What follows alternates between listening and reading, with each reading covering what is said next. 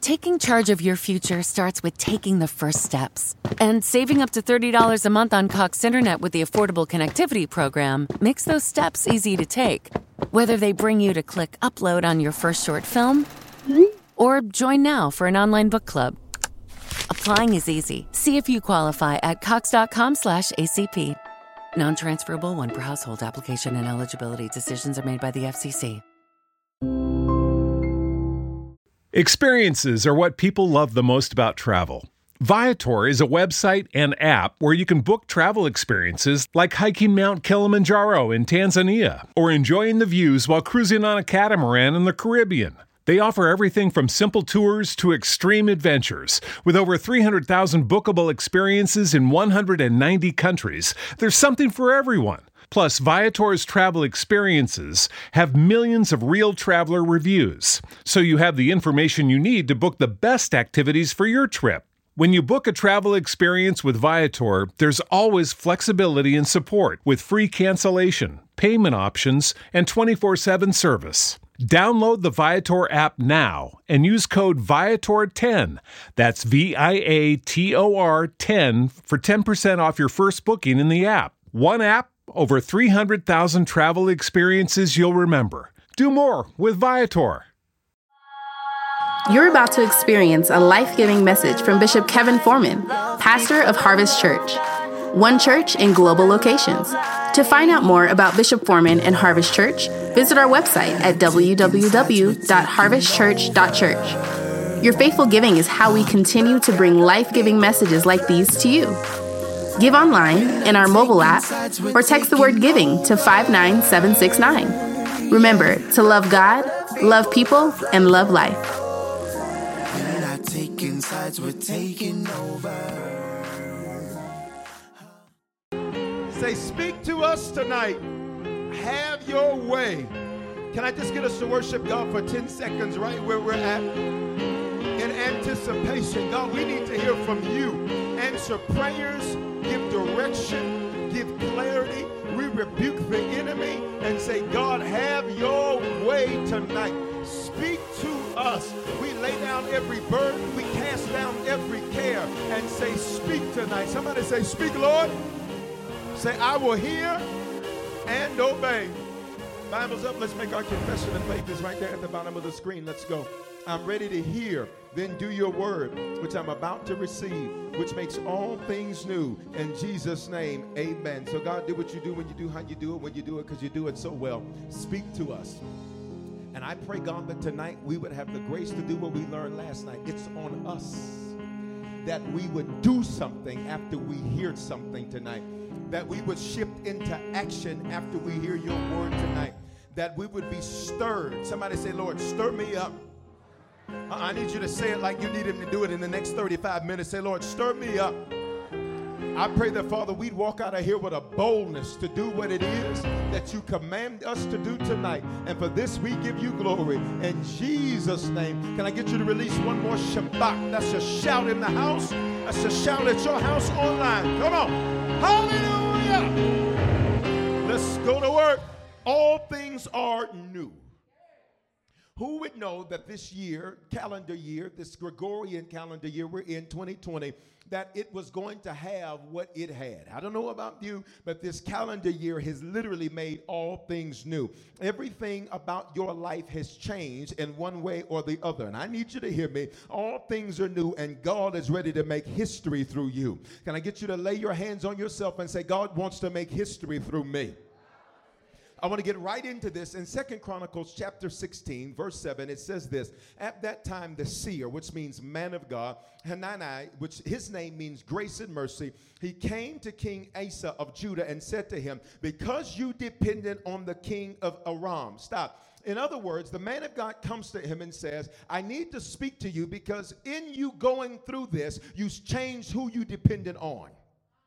In the midst of things being made new, you found something new to lean on. You found something new to depend on. And in the king's case, it was not the Lord. He says, because you depended, say dependent. He says, because you depended on the king of Aram and have not depended on the Lord. Now let's look at this. The king of Aram, his name there, it means deceiver. Question, in these last 12 months of your year, have you found yourself depending on people that you later found to be deceptive? See, I wish you'd act like in these last 12 months that you were introduced to some people that you thought were for you and you found out were against you. That you thought had your back and you found out they actually had a knife in your back. That you thought were praying for you and they were really praying on you. That you thought they were trying to help you build when come to find out they were trying to set the foundation on fire. But I'm so glad that God revealed who they were to you in these last 12 because God didn't want you to waste 1 minute with them in the next 12. I need you to celebrate everybody that has exited your life in the last 12 months. I need you to celebrate every fake friend, every piece of fake love, every employee, every co-worker, everybody that exited. Open your mouth and say they had to go. Because you were depending upon somebody that ended up being deceitful. He says, because you depended on the king of Aram, his name means deceiver, but secondly, his name means cursed. Watch. Sometimes when you are going through a battle, you can consult cursed people about how to be blessed.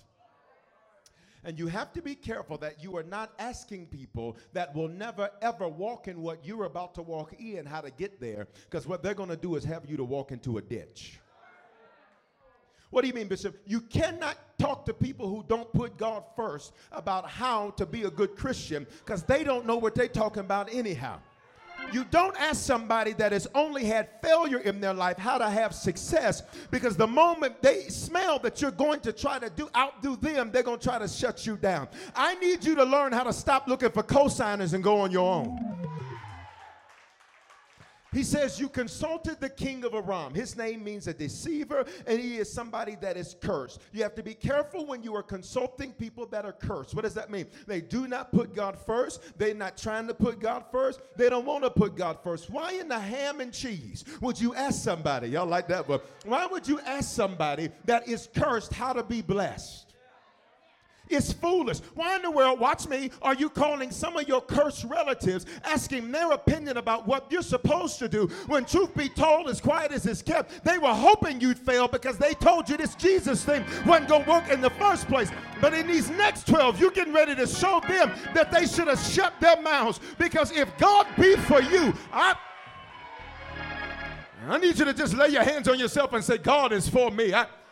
And here's the deal. I've not been perfect, but what I have been is faithful. I've not done everything right, but what I have done is gotten right back up after I got knocked down. Here it is. I may not be where I want to be, but I sure enough can thank God that I'm not where I used to be. He says, why did you depend on a cursed person? On somebody that's a deceiver, and have not depended on the Lord. Watch this, your God. He said, you know better. He said, you've seen him get you through stuff that you never thought you were going to get through. He says, you know better. I dare you talk about you finna be Muslim. I dare you talk about you finna go consult the tarot card. I dare you talk about you're about to consult your horoscope. I tell you your horoscope, this is the day that the Lord has made, and I shall rejoice and be made glad in it. I don't need to consult somebody that talks to God. I can talk to him myself. He says, you have not depended on the Lord your God. Depended there means lean. Y'all remember that old school church? We've come this far by faith. Lean. I just need you to lean. Lean. Some of y'all ain't leaning. That's why you're leaning. I need you to lean. Lean. God says, when you get tired, I need you to lean on me. And here's the problem. When you start getting successful, you lean on your success. You lean on your money. Watch me. You lean on your spouse.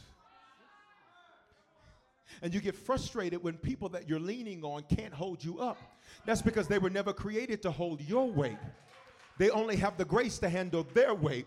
God says, I created the relationship we have with the Lord for us to lean on him. When I lean on something, that means I'm tired. How many of us in the last 12 months have had some days where we just said, I'm tired? Listen. They had a song, I think it was Brownstone, said 5 miles to empty. Look, some of us could say we wasn't 5 miles to empty. The light has been on for the last 4 months. And every day I've been getting up, quiet as it's kept. It's been God that's been getting me up. Because the truth be told, when I got up, sometimes there was so much frustration, so much anxiety, so much going on, so much that I could not control, to where getting up was a struggle. But I came to announce to everybody, your next 12. Everything you've sown in your last, you're about to reap in your next 12. I wish you acted like you ain't going to need no alarm clock in these next 12 months. Why? Purpose is going to get me up. I don't need no clock. When I open my eyes, God going to say, get up, we're about to go do this thing. Get up, we're about to break some curses. Get up, we're about to make some history. Get up. Lean. Then it means rely on. He says, because you did not rely on the Lord your God. He says, you relied on the banker. You relied on the drink. Y'all ain't gonna say nothing. You relied on sexual healing. You relied on everything but the Lord. Rely. That means that's who I can count on. And some of us, these last 12 months, God says, I needed to show you how much you count on them. And the only way I can show you not to do that is to make them fail you. For some of you, the people that failed you these last 12 months, it wasn't even them. Because when you ask them what happened, they can't even explain it. It's God making you see that you rely too much on people and not enough on God. I need you to know your next 12. Somebody say, this is on me and God. Listen, if you don't want to do it with me, bye, baby. If you ain't going to help, go with me, bye. Because I'm depending on two people these next 12, me and God. Then it means rest on. He says, because you didn't rest on. So what do you mean I didn't rest on? God says, you literally lost rest, lost sleep. Because you weren't resting on me. You were resting on your ability. And when you felt insecure about your ability, it made you lose sleep. How am I going to do this? How am I going to figure this out? How am I going to be the lunch lady and the cafeteria lady and the gym teacher and work my job and try to act like I'm doing customer service and not let the dog bark in the background while I'm working at home? Y'all ain't talking to me.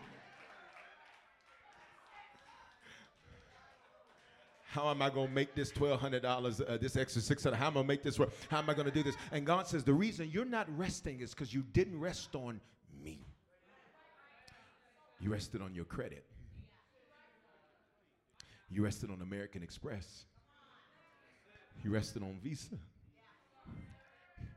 You rested on everything else but me. And then here's this last phrase, a meaning for dependent. It means self. Interesting. He says, here's the real reason that you ran into some dramas, because the truth is you rested and depended on you. And the reason we need God is because sometimes, even with all of you, that's not enough. See, for everybody under the sound of my voice, where you're the strong one that everybody else depends on, sometimes you start believing that about you. And so sometimes you'll think, well, I'm all I need. And sometimes God has to show you even that's not enough. That's why I'm so glad that 2,000 years ago, God stepped in a body and died in my place. Why? So that I could have life and life more abundantly. Which means the reason I don't have to just depend on me is because I got a God that fights for me. His name is Jehovah Sabaoth. That means the Lord that wars for me, the God that fights for me. He's the God of angel armies. So even when I don't have no fight left in me for me, God will stand up and... I need you to act like God is fighting for you tonight. I need you to act like he's beating down every enemy, beating back every obstacle, beating back every... Listen, I know you ran out of strength, but God says, let me step on the sea, because I'm about to... He says, because you have not leaned, relied on, rested on, thank you, but you've been in yourself. He says, you didn't lean on the Lord your God. The army of the king of Aram has escaped from you. He says the reason you lost that is because you didn't depend on me. He said it didn't have to be like this. He says, but you stopped depending on God. Are y'all still here? In other words, look at verse 8. He says, were not the Cushites and Libyans a vast army with many chariots and horsemen? What does that mean? He says, you faced a bigger obstacle before. Many chariots. Y'all ain't saying nothing. Many horsemen. And what does it say? And when you depended on the Lord, he handed them over to you. In essence, here's what the prophet says to him. You stopped doing what worked. And can we all be honest that over these last 12 months, there's some things that we knew worked because we saw it work. You saw prayer work, but you ain't been on in 4 weeks. You saw sowing work, but now you're selfish. Y'all ain't gonna talk to me. You saw that serving worked, and now you're on a sabbatical. What is it?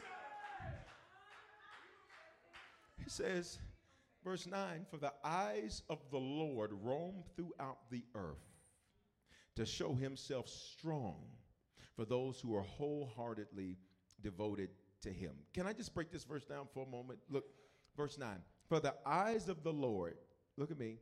Eyes of the Lord in Hebrew means what it says on the screen. The affliction of the Lord. You missed it. In other words, God says, how you handle your affliction decides if you become a history maker. Go back that dang up because you missed it. God says, when I say I'm roaming the earth and my eyes go to and fro, what I'm really saying is affliction is going to and fro.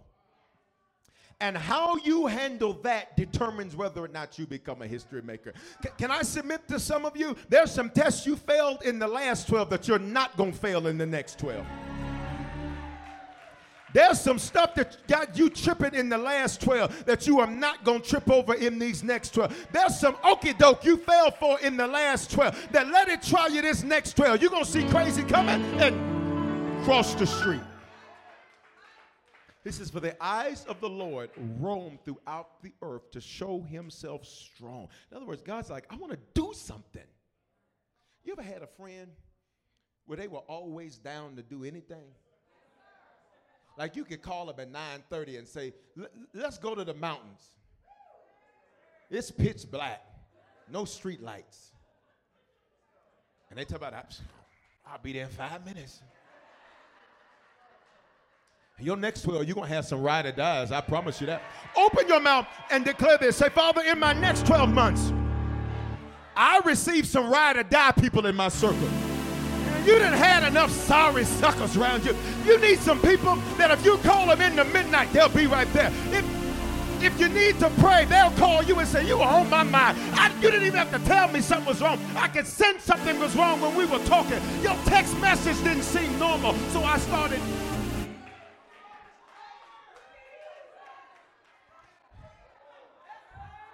People that you can call at 1:30 in the morning, and they ain't going to give them no attitude. They're going to answer the phone and say, what's wrong? Is something going down? Because let me know. I got my tennis shoes on. I'll be there in a minute. It's about to go down.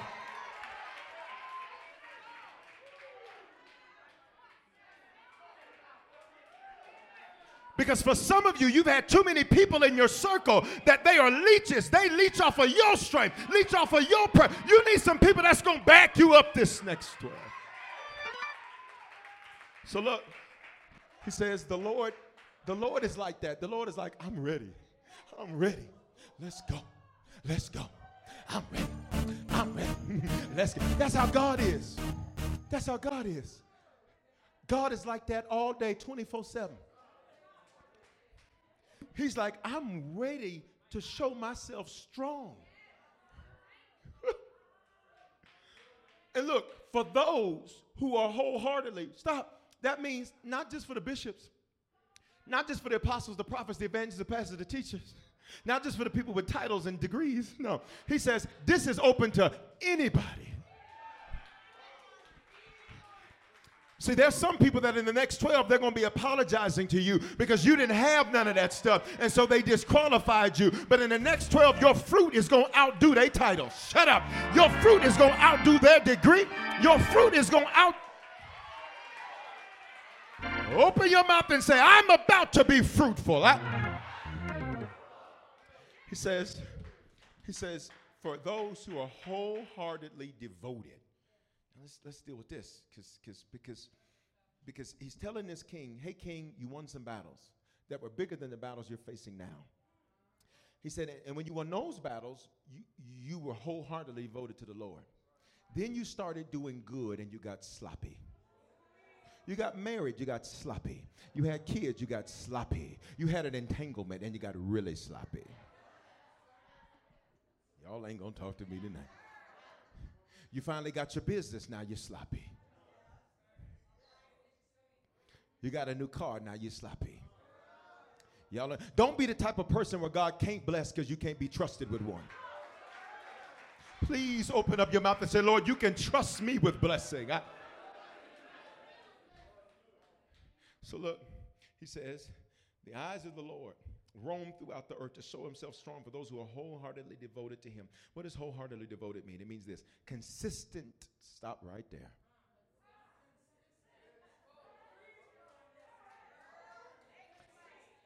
Let me back that thing up. Consistent means I keep doing what works. And I don't try something else. Let me tell you something. I am, I don't eat after 6. And typically I have a meal and a smoothie, and that's my eating for the day. And so when people make suggestions to me about you should try this, I'm like, look, if you don't know for real that this is good, I don't have time to play with you. Because this is all I'm going to eat today. And I can't have no nasty meal. You can look at me with judgment all you want. I promise you I ain't studying you. So I will often go to the places that I can depend on to be consistent. Y'all missed it. I will go where I can depend on the quality of the food and the quality of the service to be consistent. Because if I'm only going to do this once today, I need this to count. Question. Are you consistent? Here's the right line, to the right things. Because some people, watch me, we're consistent to being emotionally out of whack. Like everybody can count on you acting crazy around the 31st.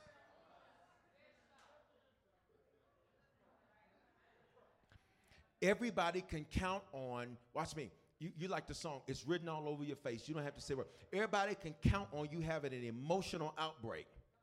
And then when you come back down to earth, you want everybody to come back and circle around you. Y'all ain't gonna talk to me.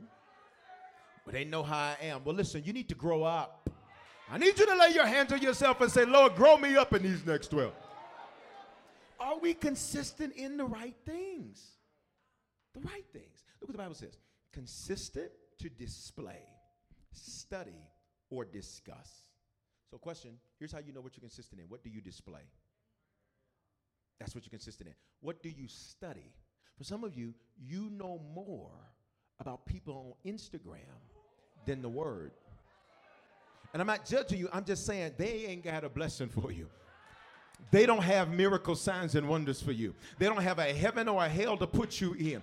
But let's just be honest. We live in a culture now where we know more about people on Instagram and TikTok.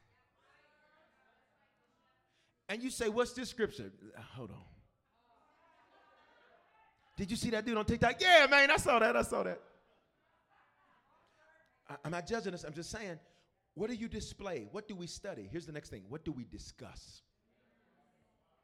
Your discussions reveal what you're consistent in. So if your discussion is always, you know what, so-and-so did me wrong, then what you're consistent in is being a victim. And that's not who you are. You are victor. You didn't hear what I just said. I know what they did to you, but can I let you in on a secret? Life isn't happening to you. Life is happening for you, which means even the worst thing that happened, it was happening for your good. Romans 8:28, and we know God makes all things work together for good. So look, whatever we are consistent to display, to study, or discuss, then to give all or a large part of our time or resources to, to give all or a large part of our time or resources to. So then what are you consistent to? What gets your time? What gets your resources? You know what I never understood? I only experienced this in Denver. Is when a couple hours a week for a God that is given you every day. I've only experienced this in Denver.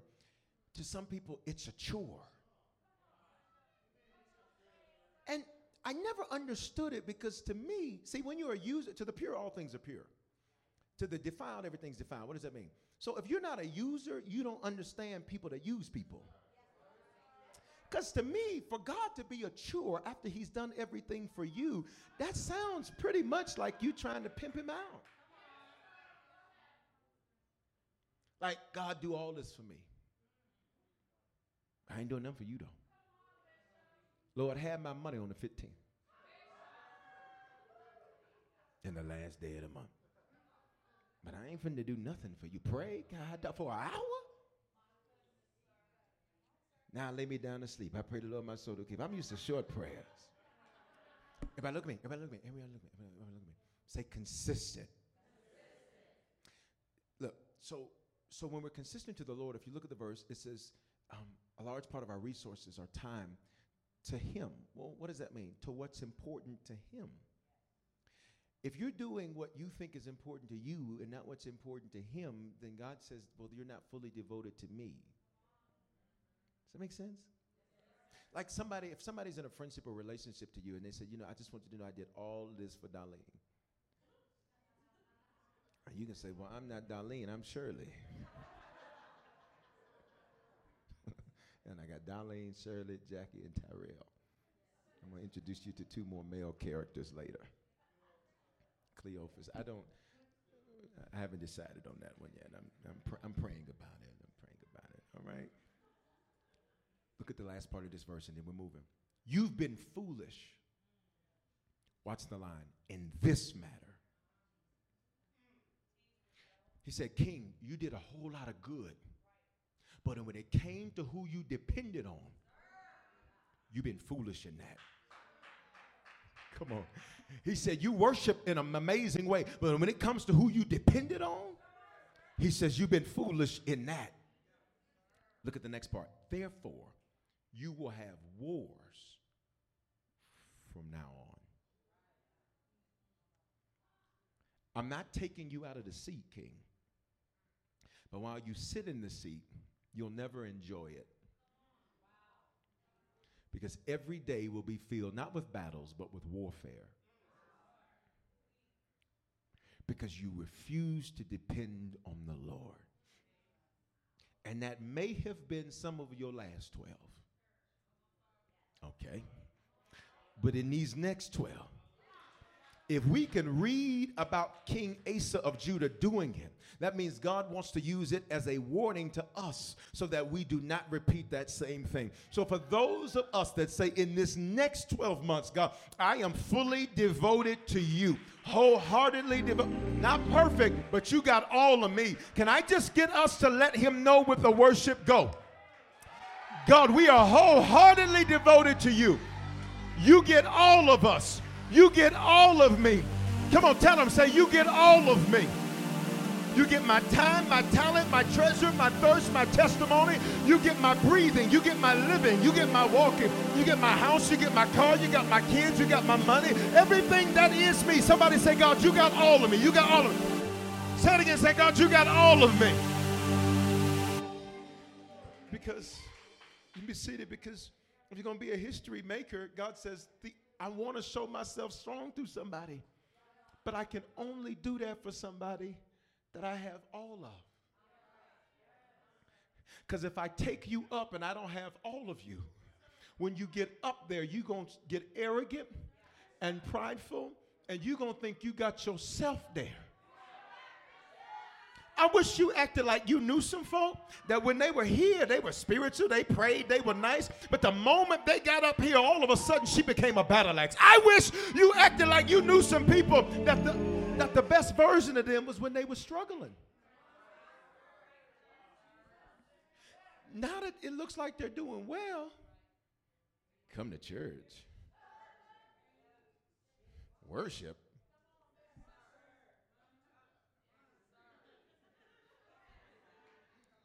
And God is like, but when you were fighting those other battles, the moment you walked into church,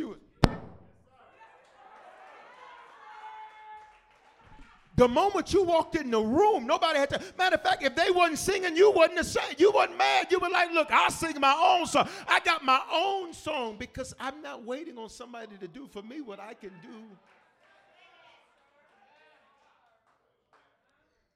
Say, Lord, you get all of me. So look, where are we at? So that's the first piece of this. If you're going to make history, because I'm going to teach you how, right? The first piece is he has to have all of you. And you know if he has all of you based on what you study, what you display, what you discuss. Now, somebody say, where am I at, Bishop? Well, here we are. The Bible, as you know, has 4 spring feasts, 3 fall feasts, totaling 7 biblical feasts. 7 is the biblical number of shalom or completion. You ready? We have ended now the Day of Atonement, which is referred to as Yom Kippur. It's also known as the Day of Judgment for what you reap in the next 12 based on what you've sown in the last 12. And what have I taught you? If you teshuvah, that means to self-reflect and self-correct. Leviticus 23:27, New American Standard. Part of the verse says, the Day of Atonement, it shall be a holy convocation for you. You shall humble yourselves. We already talked about this. That means fast and teshuvah, self-reflect and self-correct. And we've done this part, and if you haven't, do it tonight, and present an offering by fire to the Lord. Somebody say, that's done. So today starts the Feast of Tabernacles. What is that, Bishop? It is when God's manifested presence, which is referred to in the scripture as his glory. Look at the screen. It dwells with us, not just in us.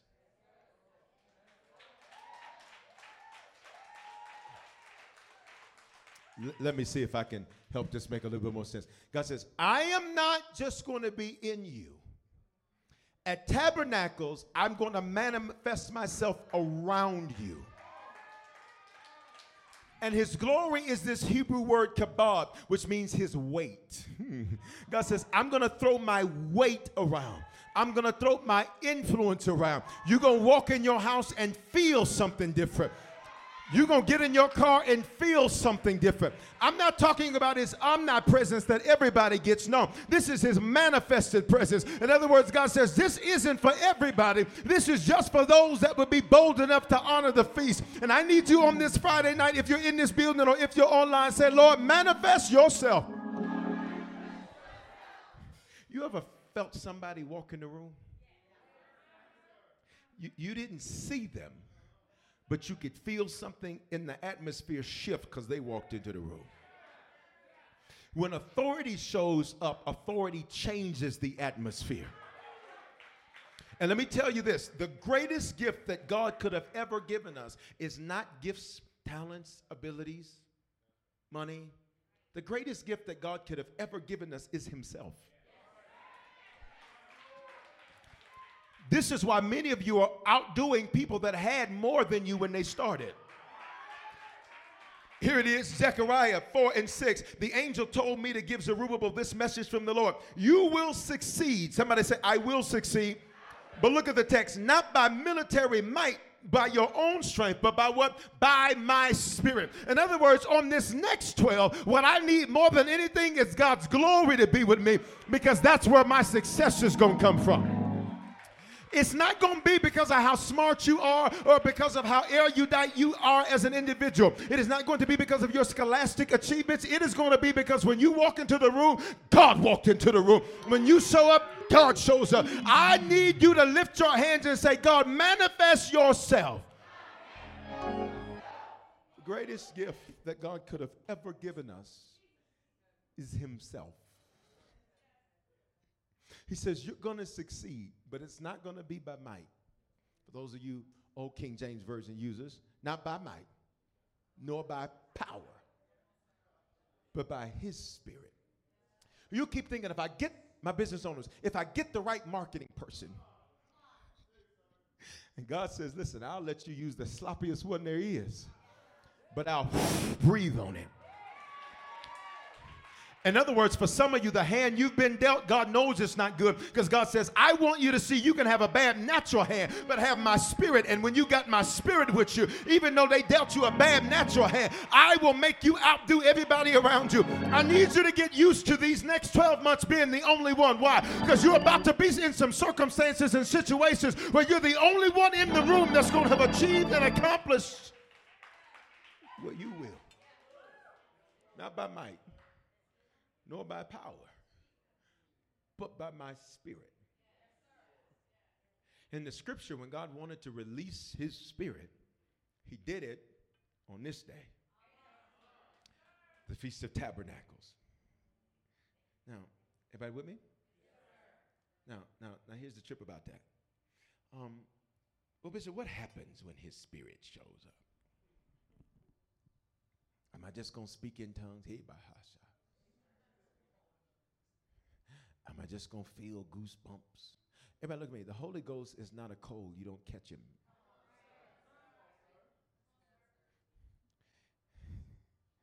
What's going to happen? Am I going to start quickening? Whoa.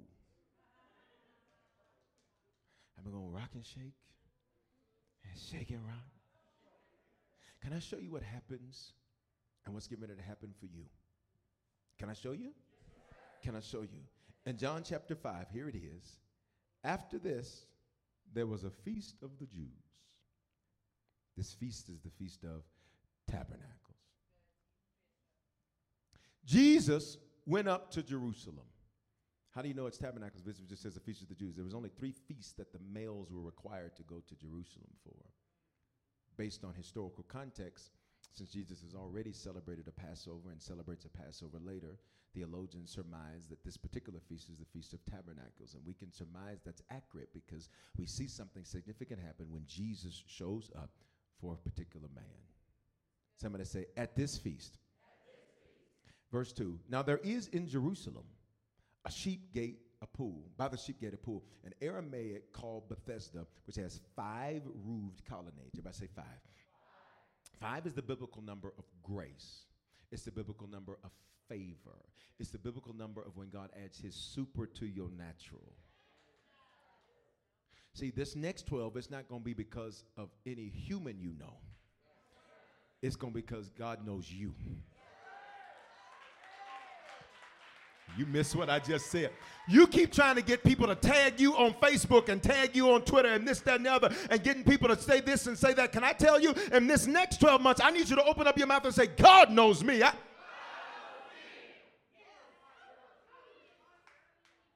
So while you're trying to get to know people, God says, listen, what you need to do is get to know me. Because here it is. He says, now there is in Jerusalem by the sheep gate a pool in Aramaic called Bethesda, which has 5 roof colonnades. Now, here's what's interesting about Bethesda, is Bethesda simultaneously means disgrace and grace at the same time. Both of them. Why does it, how can it mean both things at the same time? Let's talk for a minute. Have you had moments in your life where you have felt super blessed and then simultaneously like super not blessed? I wish y'all would be honest with me. You ever had moments in your life where you felt like this is the greatest and simultaneously felt like this is the worst? You ever felt like, God, you're taking me up, and then simultaneously like, God, no. It's like a roller coaster. Just as fast as I went up, I went down. Let me carry it like this. You ever had a day where at the beginning of the day, you were on top of the world, and by the mid of that day, you were like, if you don't get me out of this day, Jesus. To the point to where you don't even want to fool with people. You're like, I just want to take a nap. I wish you'd be honest that there were some days you watched the phone ring and you looked right at it and said, right now, I just can't be bothered with. Where the honest people at in here? I will call them back. If it was important, they would have kept calling back to back. It ain't important. It's a grace and a disgrace at the same time. It's a grace and disgrace at the very same time. What makes it grace? Because every year, once a year, there was an angel that went there and would stir up this water. And whoever got into the water experienced grace. Problem is it only happened once a year. And if you weren't the first one in it, then you did have to wait until the next year. Which means literally you had to live your life in anticipation for a day to come, because that was the only time presence would manifest in order to bring healing to your situation. Could you imagine the torture? The torture of waiting? Because if you didn't get there before everybody else got down there.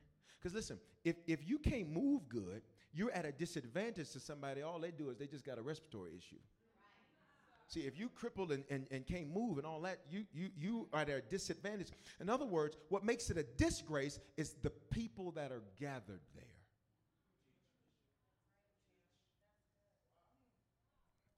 Verse 3. In these lay a multitude, say a whole lot of people. Please listen carefully, of invalids. But when I was studying this, the Holy Ghost, he said, son, just make it really simple. He says, there was a multitude of invalids.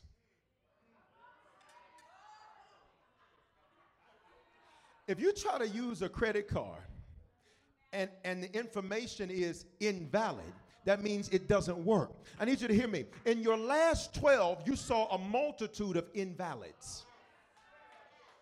And for those of you, like, why does he keep saying my last 12? Because I guess you don't know, we have already entered into a brand new spiritual year. It is the year 5781. What is he talking about? Go back, look at the messages. Don't have time to reteach it. Somebody say, my new is already now. We get a 3-month head start before the actual calendar year changes in the natural, which means by the time December 31st gets here, you're going to be 3 months into your best 12 months ever. By the time the world is waiting on the ball to drop, you're going to say, God's already been dropping off. Amazing. This is the Lord's doing, and it is marvelous in my eyes. There lay a multitude. Say multitude. There's a multitude of invalids. Of people who are not validated.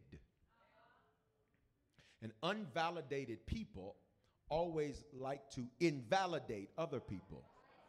You know, the people who talk about successful people are unsuccessful ones. Always, before you get offended, check the source of the mess.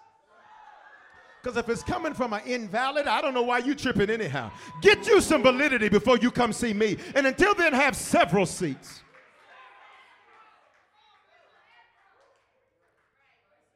You sitting here mad because Jackie and them, Darlene and them, Cheryl and them don't like you. Cheryl, that's a new one.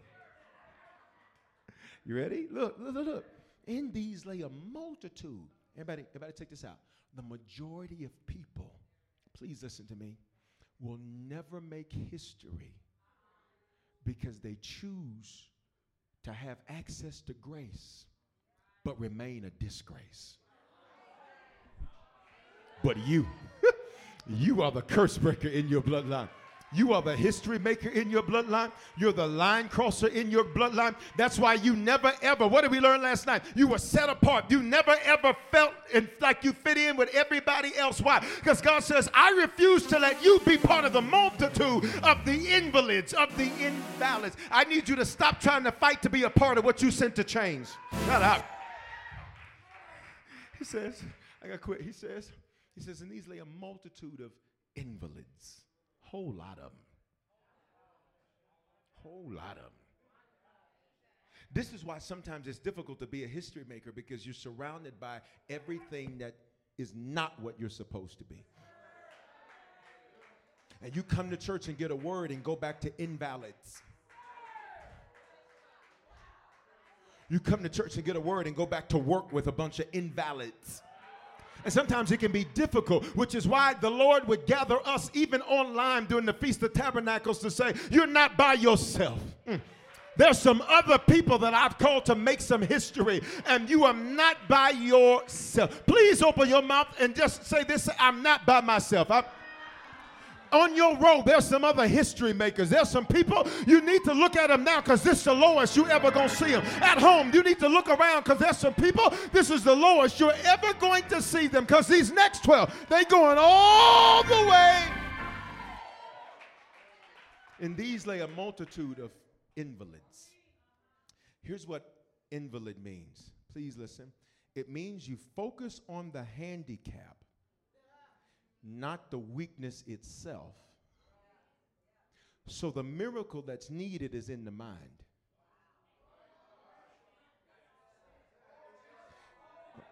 All right, for the third time tonight, let me back that thing.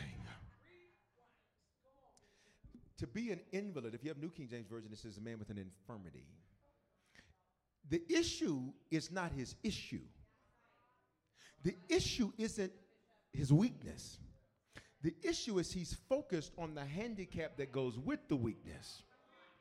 So he doesn't actually need his legs to be better. He needs his mind to be better. Because it's his mind that told him you can't work your legs. You ain't. See, for some of y'all, you keep saying, I need this to happen. And God says, that is not the issue. The issue is what you think about your issue. The problem you have is not your problem. It's what you think about it. Ooh, but I need you to act like tonight God's about to do something in your mind. Somebody say, Lord, change my mind. In these lay a multitude of invalids where you focus on the handicap. What's the handicap? What you can't do. Not the problem itself. So the miracle you need is in the mind, because you let the fact that you couldn't lift your right arm make you stop lifting your left. You let the fact that you couldn't move your left foot make you stop moving your right foot. Listen, if I can't do nothing but this here, then baby, I'm going to make a move. And for some of y'all in these next 12, God says, I'm not going to fix it until you make a move with what you got. I'm not going to change anything until you make a move with what you got. I know you don't have the financing yet, but I need you to take the $500 you got now and do something with it. I know you don't have the I need you to act like you from Memphis. Say, I'm going to shake something, do something, move something. And you got to say it fast, just like I said it. South Memphis, come on. Say, I'm going to shake something, do something, move something. Y'all got it. Look.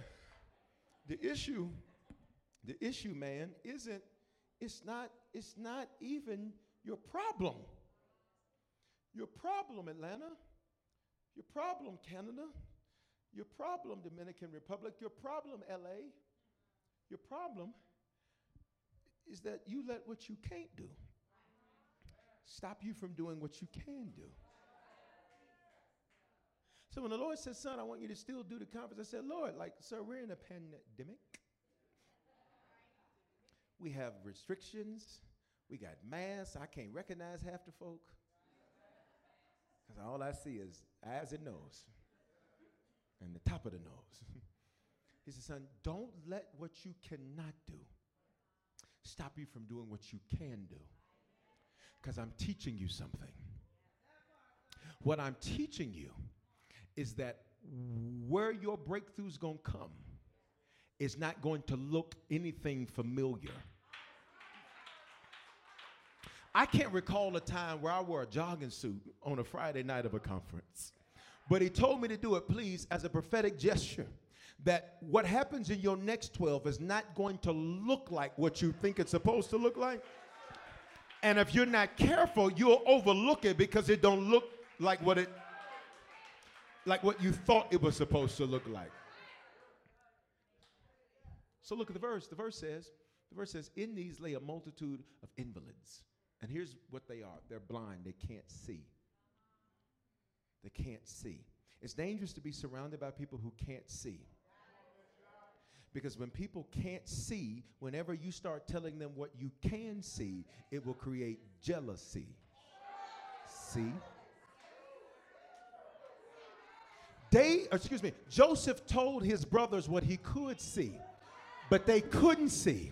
And because they couldn't see, they hated him for it. Can I help you with something? Some of y'all talk too much to people that can't help in the first place. You need to learn how to go to God and say, God, I can't tell nobody but you, but I know in my next 12, I'm going to see it happen. I can't confess this to nobody. I can't release this to nobody because I don't need nobody that can't see trying to shut me down. Open up your mouth and say, I can see clearly.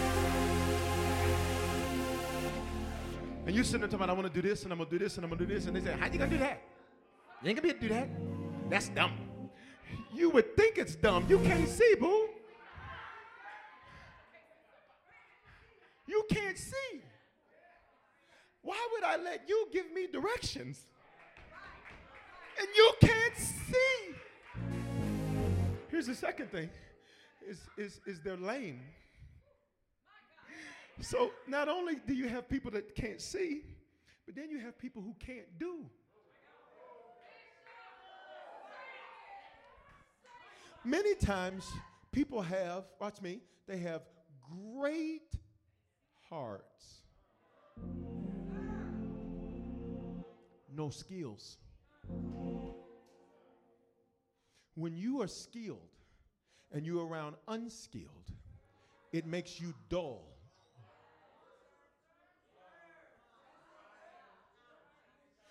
Because there's nobody around you to make you better because you're the best. This is why I need you to stop being mad at people that check you to get you better. Stop being mad at people that say, that's sloppy, you can do better than that. I know there's greater in you. I know there's more than you. I know that you can accomplish more. You need to give God glory for the people that don't tolerate your half-ass. I wish. I'm preaching the Bible, Deuteronomy 22:10. Thou shalt not plow with an ox and an ass together. You need to be grateful for people that will say, you can do better, and I want it from you. As your leader tonight, I tell us in this building and online, we can do better. And in this next 12, we'll just do it. Somebody say, I'm about to do it. When you're surrounded by people that can't do, you get dull. When you're surrounded by people that don't care, you get dull. When you're surrounded by people that can't do, you get dull. So here's what you begin to say. Well, ain't nobody else doing it. So since ain't nobody else doing it, why do I need to do it? Here it is. Maybe it doesn't take all of that.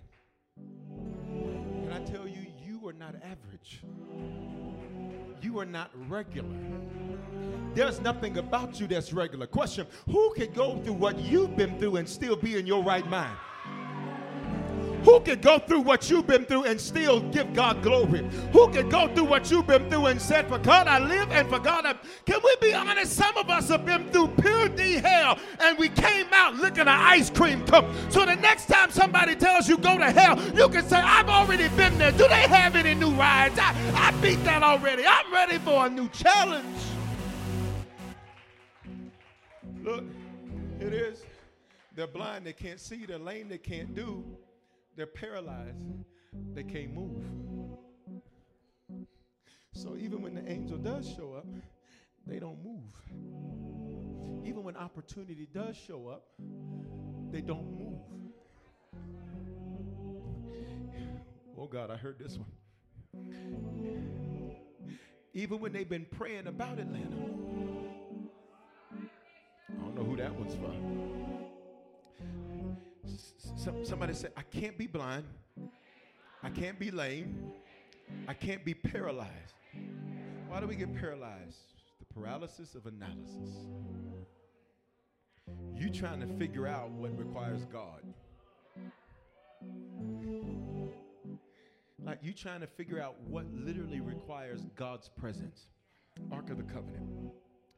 The children of Israel one day, they said, we getting ready to go up. And we're about to take the land. The Lord says, I'm not going. You should have went yesterday when I said I want to go. I don't want to go today. Let that be a lesson for some of y'all. You need to answer when he calls because he might not call again. But I just heard the Lord say, he says, son, but announce to everybody in these next 12, everybody will be given a second chance for what they missed in the last 12. I need you to worship God for that right there. That word will not fall to the ground. That word will not fall to the ground. Whatever you missed in your last 12, somebody say, I got a second chance in my next 12. So watch. So this is where his presence would manifest. And the priest would carry the Ark of the Covenant, and the high priest would lead it forward. 4 priests, the high priest, fivefold ministry. Aaron, his 4 sons, fivefold ministry. They lead it. They carried his presence. So that's why those gifts are needed, because they carry his presence. That's why those gifts are needed, because they bring in his presence. That's why the gifts are needed, because they usher in his presence. That's why we're activating and teaching those gifts that are connected to us. Why? Because we're going to carry his presence with us. Let's go. So look at the next verse. It says, there was one man who had been invalid, an invalid. For how long? 38 years. In other words, what does that mean? That's his norm. His norm is invalid. Every time he try to use his card, decline. He changed the zip code, decline. He changed the way the name in there, decline. Every time he tries anything, he's declined. And he's not declined because of his situation. He's declined because of what he thinks about it. And what he thinks about it, please look at me, is reinforced by who's around him. So how can I ever break through if what I actually need to break through is you? I don't mean that literally, but you understand the principle. How can you actually break through if you literally every day are surrounded by blind, lame? You know lame people because they blame people. They never take responsibility for anything. It's always somebody else's fault. Whenever you find a blamer, you know you got somebody whose life is going to be lame and paralyzed. They can't move. So look at the verse. For 38 years, we're almost done. It says he had been an invalid for 38 years. Somebody say that became his norm. Question, what's become your norm? Struggling? Being mad? Having money but still not being happy? Because money don't make you happy. Now let me tell you, it don't make you sad either. But don't make you happy. Watch. What's become your norm? Because if you go make history, that means you have to change the norm. Verse 6, when Jesus saw him lying there, he knew he'd been there a long time. I'm going to need you to go and mess that good suit up. You'll be all right.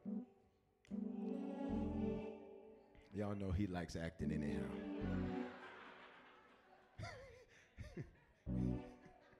Give him a stage and a script, he going to act.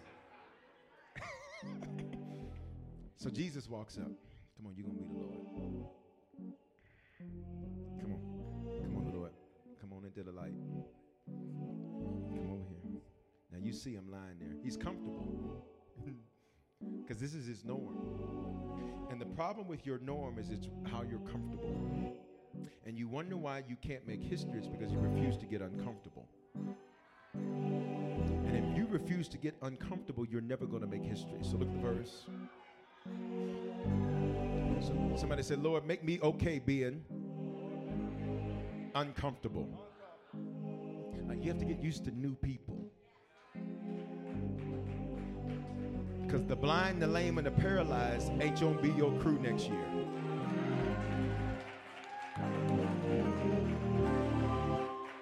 You're going to have some people show up in your life. You're used to giving to everybody. I need you to learn how to be a receiver, because you're about to have some people that say, you know what? I don't want nothing from you. I want to be a blessing to you.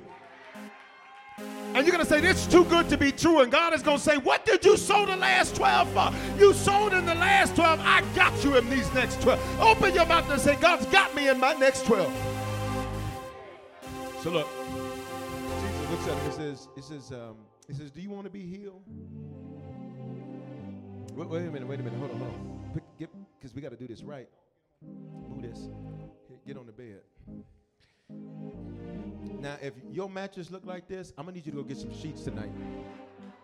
I'm going to need you to go. I don't know if the store open, but I need you to go tonight. If this how your mattress look, don't y'all look at me like y'all don't know what I'm talking about. You spreading towels over the bed. I need you to get... Don't y'all look at me. I got the Holy Ghost. It's laundry night. No, you knew conference was this week. Move your pocketbook, honey. He's on his bed. Notice his bed doesn't fit him because the bed's for a baby.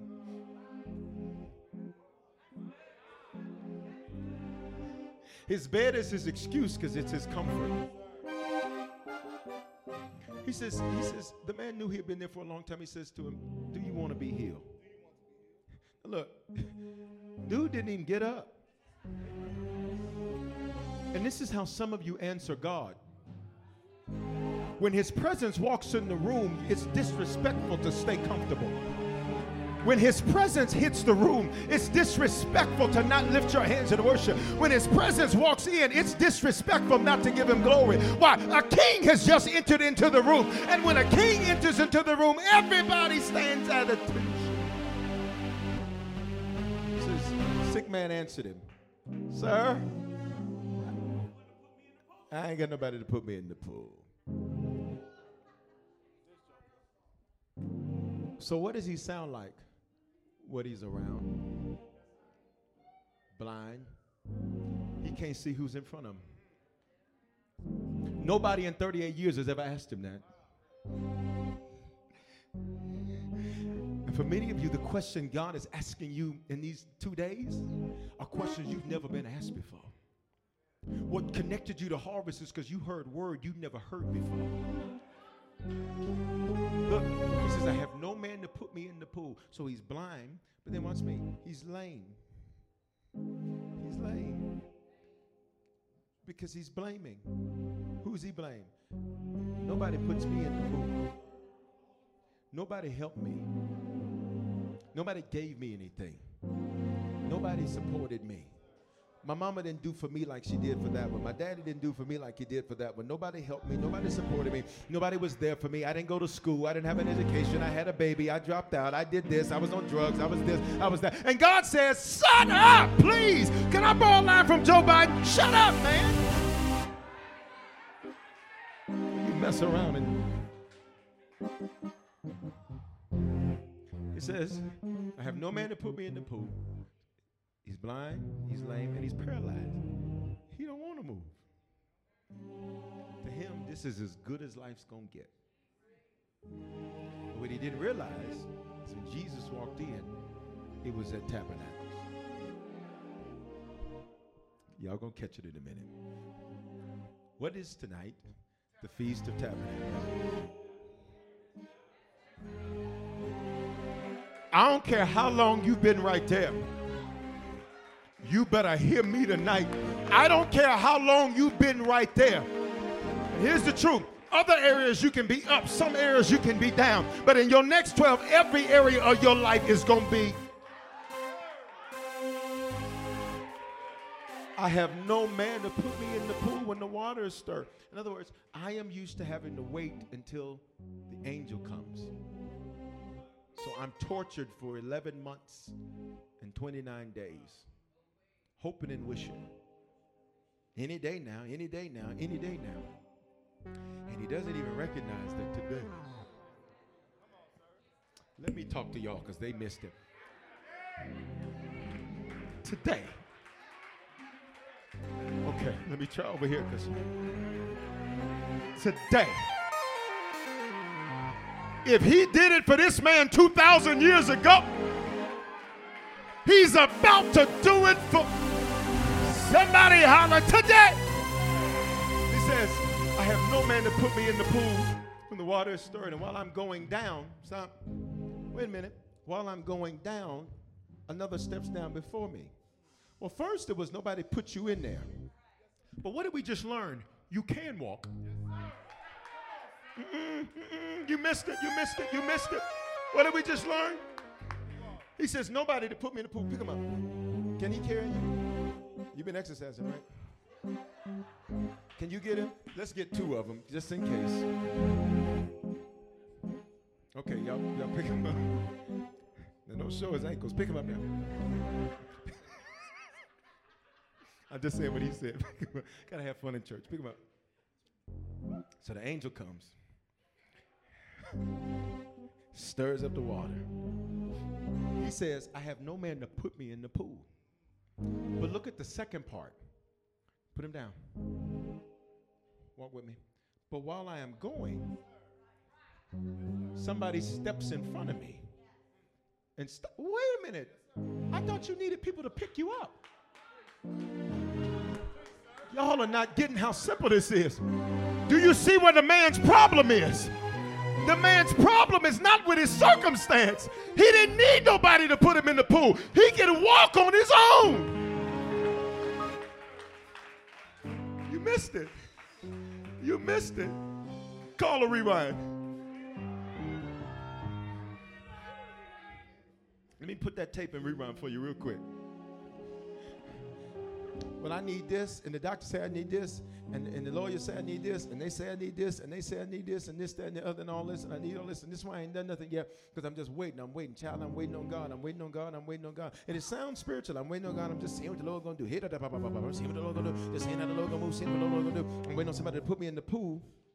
But the truth is, you never needed anybody to put you in the pool, because you said, while I'm walking down to the water, old dude gets in front of me.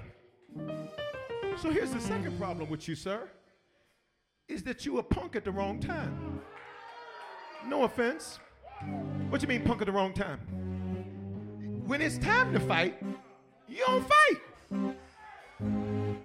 Because the moment, both of y'all gonna say, the moment you should have fought, see, your bed's always in the way. Move it. Come here, move your pocketbook, come here. If dude getting in your way, and you done been in this situation for 38 years, let me tell you what happens next.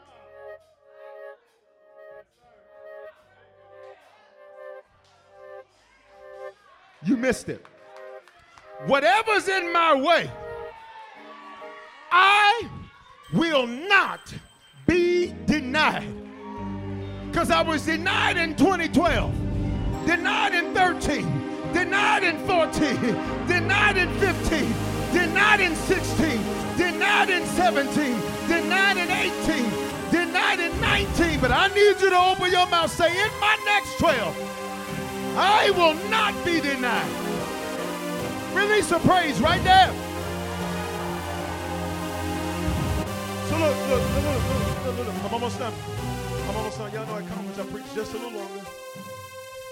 So, sir, you don't actually get back on the bed. No, just put it right there. Just get on it. Sir, here's the real truth. You scared.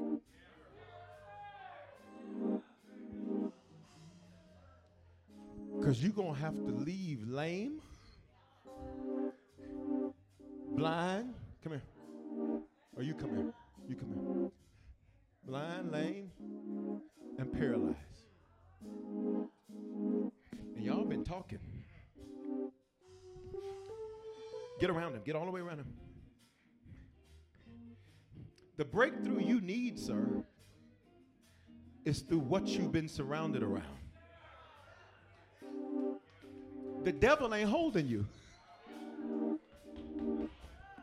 The devil ain't nowhere near you. You talking about the devil is the devil ain't fooling with you.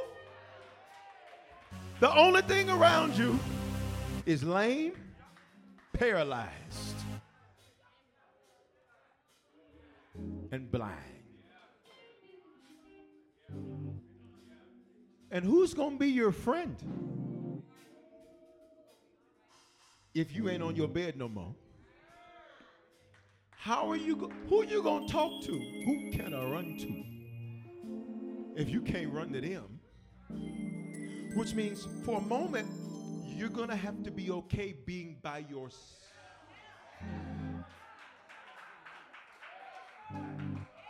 I wish you'd lay your hands on yourself and say, I'm not afraid of you.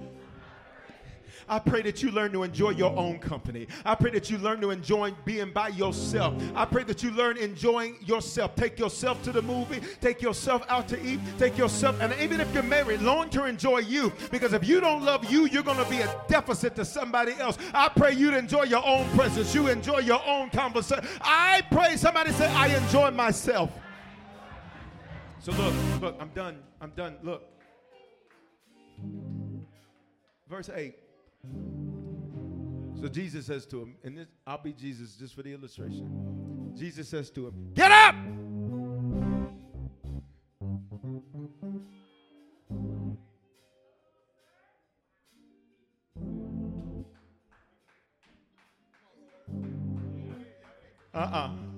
Some of y'all like, what are you about to say? I said it. Lay back down. Get it right this time.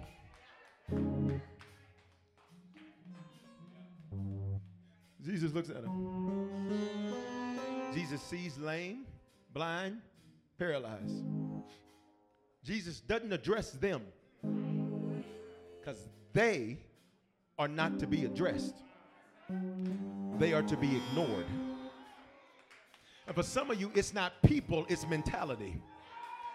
Your blind mentality, your lame mentality, your paralyzed mentality. You are not weak, baby. You strong. Look at what you've done with what you've had. You are not blind. Look at what you see. Because why are you at church unless you wanted stuff to improve? Why are you here unless you knew God could do greater? You are not lame. Because you said amen when the word is all about you, me. Here's what Jesus says to him. He's on his bed. Get up.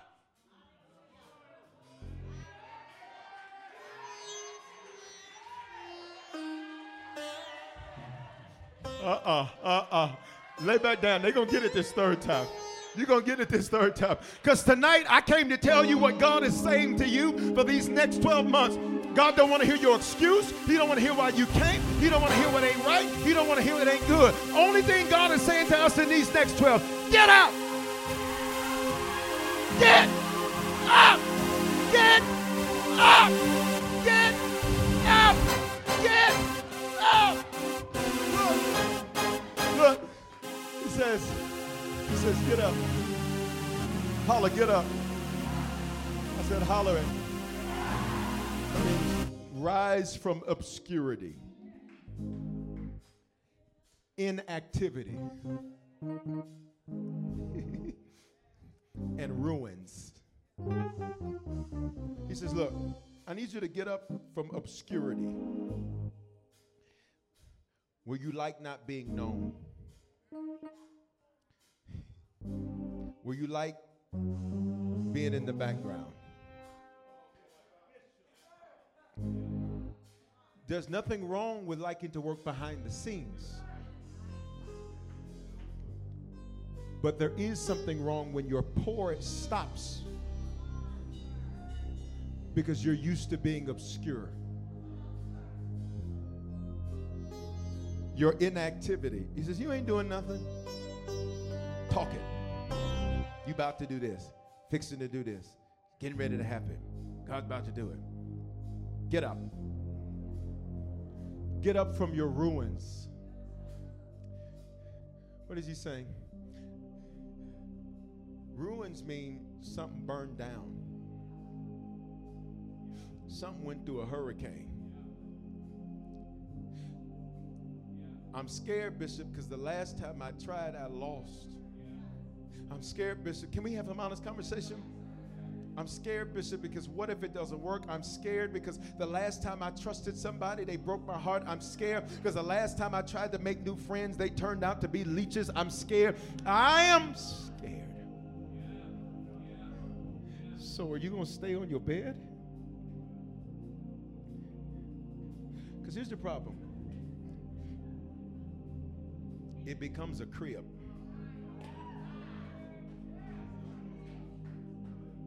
Some of y'all leaving tonight, your faces, please listen to me. I'm about to go real apostolic. Right? It's about to get real rough right through here. Your faces show your resistance. Because the concept of getting up to you is scary.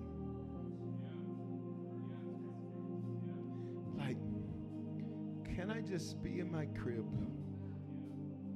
with my bottle and my play toys and my applesauce? You've been on kiddie food for too long. It's time for some meat anyhow.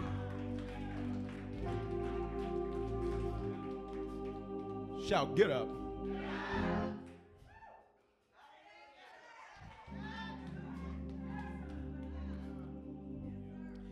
Get up from your ruins. In other words, guys, like, try again. Try again. Well, I messed up.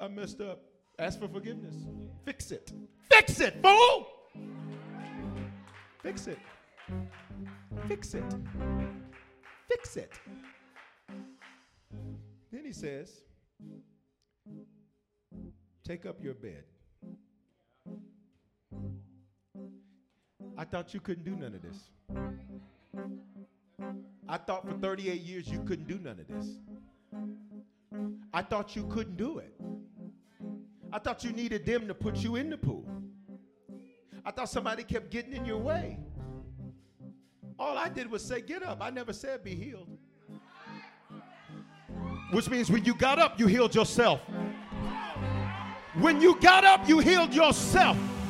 And for some of you, what's getting ready to manifest in your life is that God says when you obey the instruction to get up, healing's going to hit you. You're about to heal yourself. You're about to be your own breakthrough. You're about to be...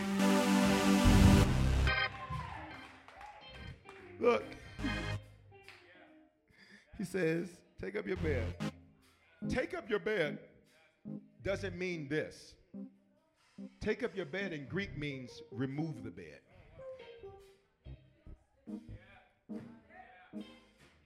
You don't need it no more. You don't need it no more. Because you ain't going back down there no more. You ain't going to use that excuse in your next 12. You ain't going to be a hermit in your next 12. You ain't going to not trust people in your next 12. No, don't even get down there because that's not where you're going. I took away your excuse. And for some of you, there's some stuff God snatched out of your life. Watch me. And some people that God snatched out of your life because they were your excuse. Here it is. I got to quit. He says, get up. Take up your bed and walk.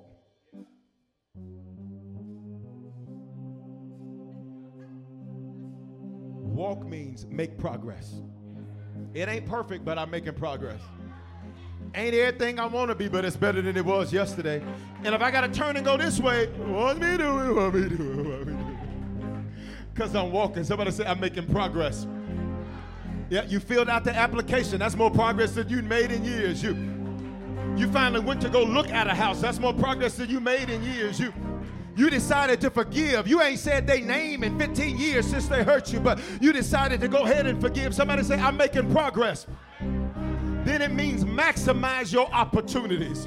Every door that God opens for you, God says, you better work that thing. You better put all of you into it. Stop being sloppy because you don't think it's a big door. God says, if I open a small door, you better make opportunity. You better make progress with that opportunity. Lift your hands and say, God, I'll maximize my opportunities.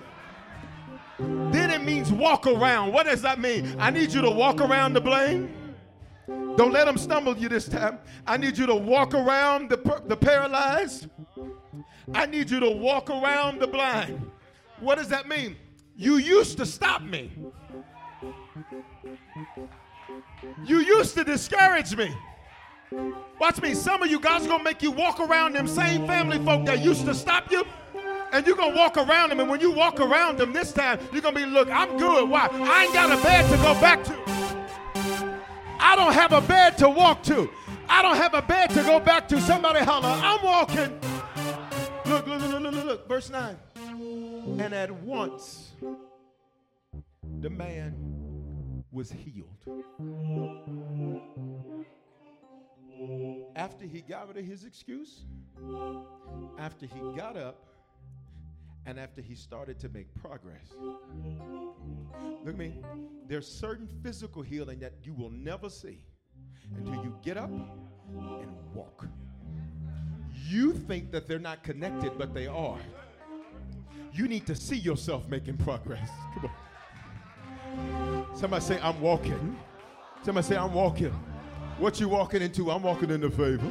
What you walking? I just need you to move your feet in this building and online. I just need you to move your feet like you're walking. Hey, like you're walking. Come on. I need you to walk. I need you to walk. Some of y'all ain't moving. I need you to walk.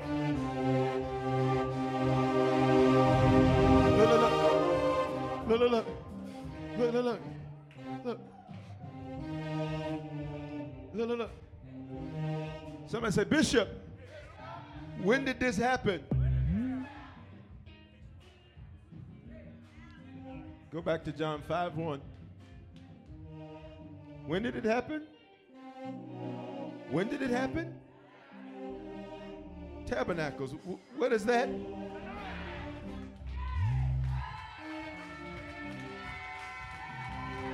Jesus has walked into your situation, and his instructions to everybody under the sound of my voice is to get up, walk.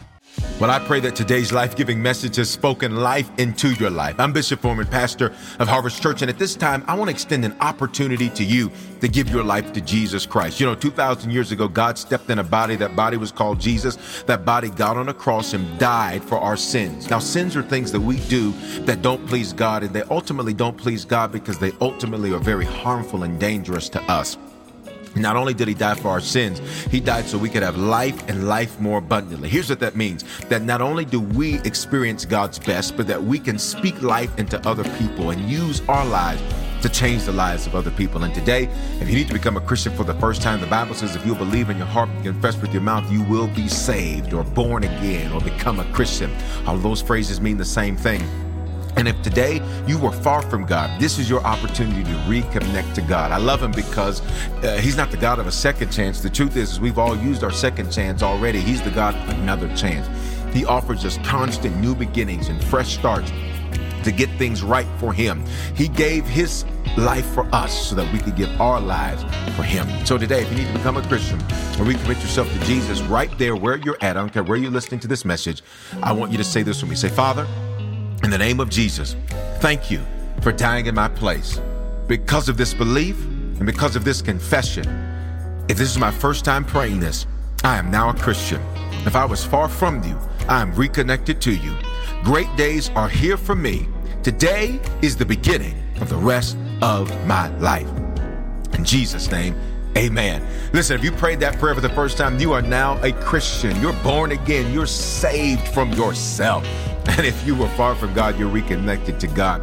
And here's what I want you to do. Take out your mobile phone and text the word decision to the phone number 59769. And when you do, I'm going to send you a message right away that's going to show you how to make Christianity your lifestyle and not just a hobby. And here's what I want to encourage you to do. You are connected to me and connected to Harvest Church for a reason. It's because this is the place God wants to speak life into your life. This is the place God wants you to grow and become a strong Christian and serve and change the lives of other people. So stay connected, whether it's at a physical campus or a digital campus. Stay connected to Harvest Church. Keep receiving this word and let it speak life into your life. Hope you have a phenomenal day. Hey, congratulations. Experiences are what people love the most about travel. Viator is a website and app where you can book travel experiences like hiking Mount Kilimanjaro in Tanzania or enjoying the views while cruising on a catamaran in the Caribbean. They offer everything from simple tours to extreme adventures. With over 300,000 bookable experiences in 190 countries, there's something for everyone. Plus, Viator's travel experiences have millions of real traveler reviews, so you have the information you need to book the best activities for your trip. When you book a travel experience with Viator, there's always flexibility and support with free cancellation, payment options, and 24/7 service. Download the Viator app now and use code Viator10. That's Viator 10 for 10% off your first booking in the app. One app, over 300,000 travel experiences you'll remember. Do more with Viator. With the Lucky Land Slots, you can get lucky just about anywhere. This is your captain speaking. We've got clear runway and the weather's fine, but we're just going to circle up here a while and get lucky. No, nothing like that. It's just these cash prizes add up quick. So I suggest you sit back, keep your tray table upright, and start getting lucky. Play for free at LuckyLandSlots.com. Are you feeling lucky? No purchase necessary. Void where prohibited by law. 18+ terms and conditions apply. See website for details.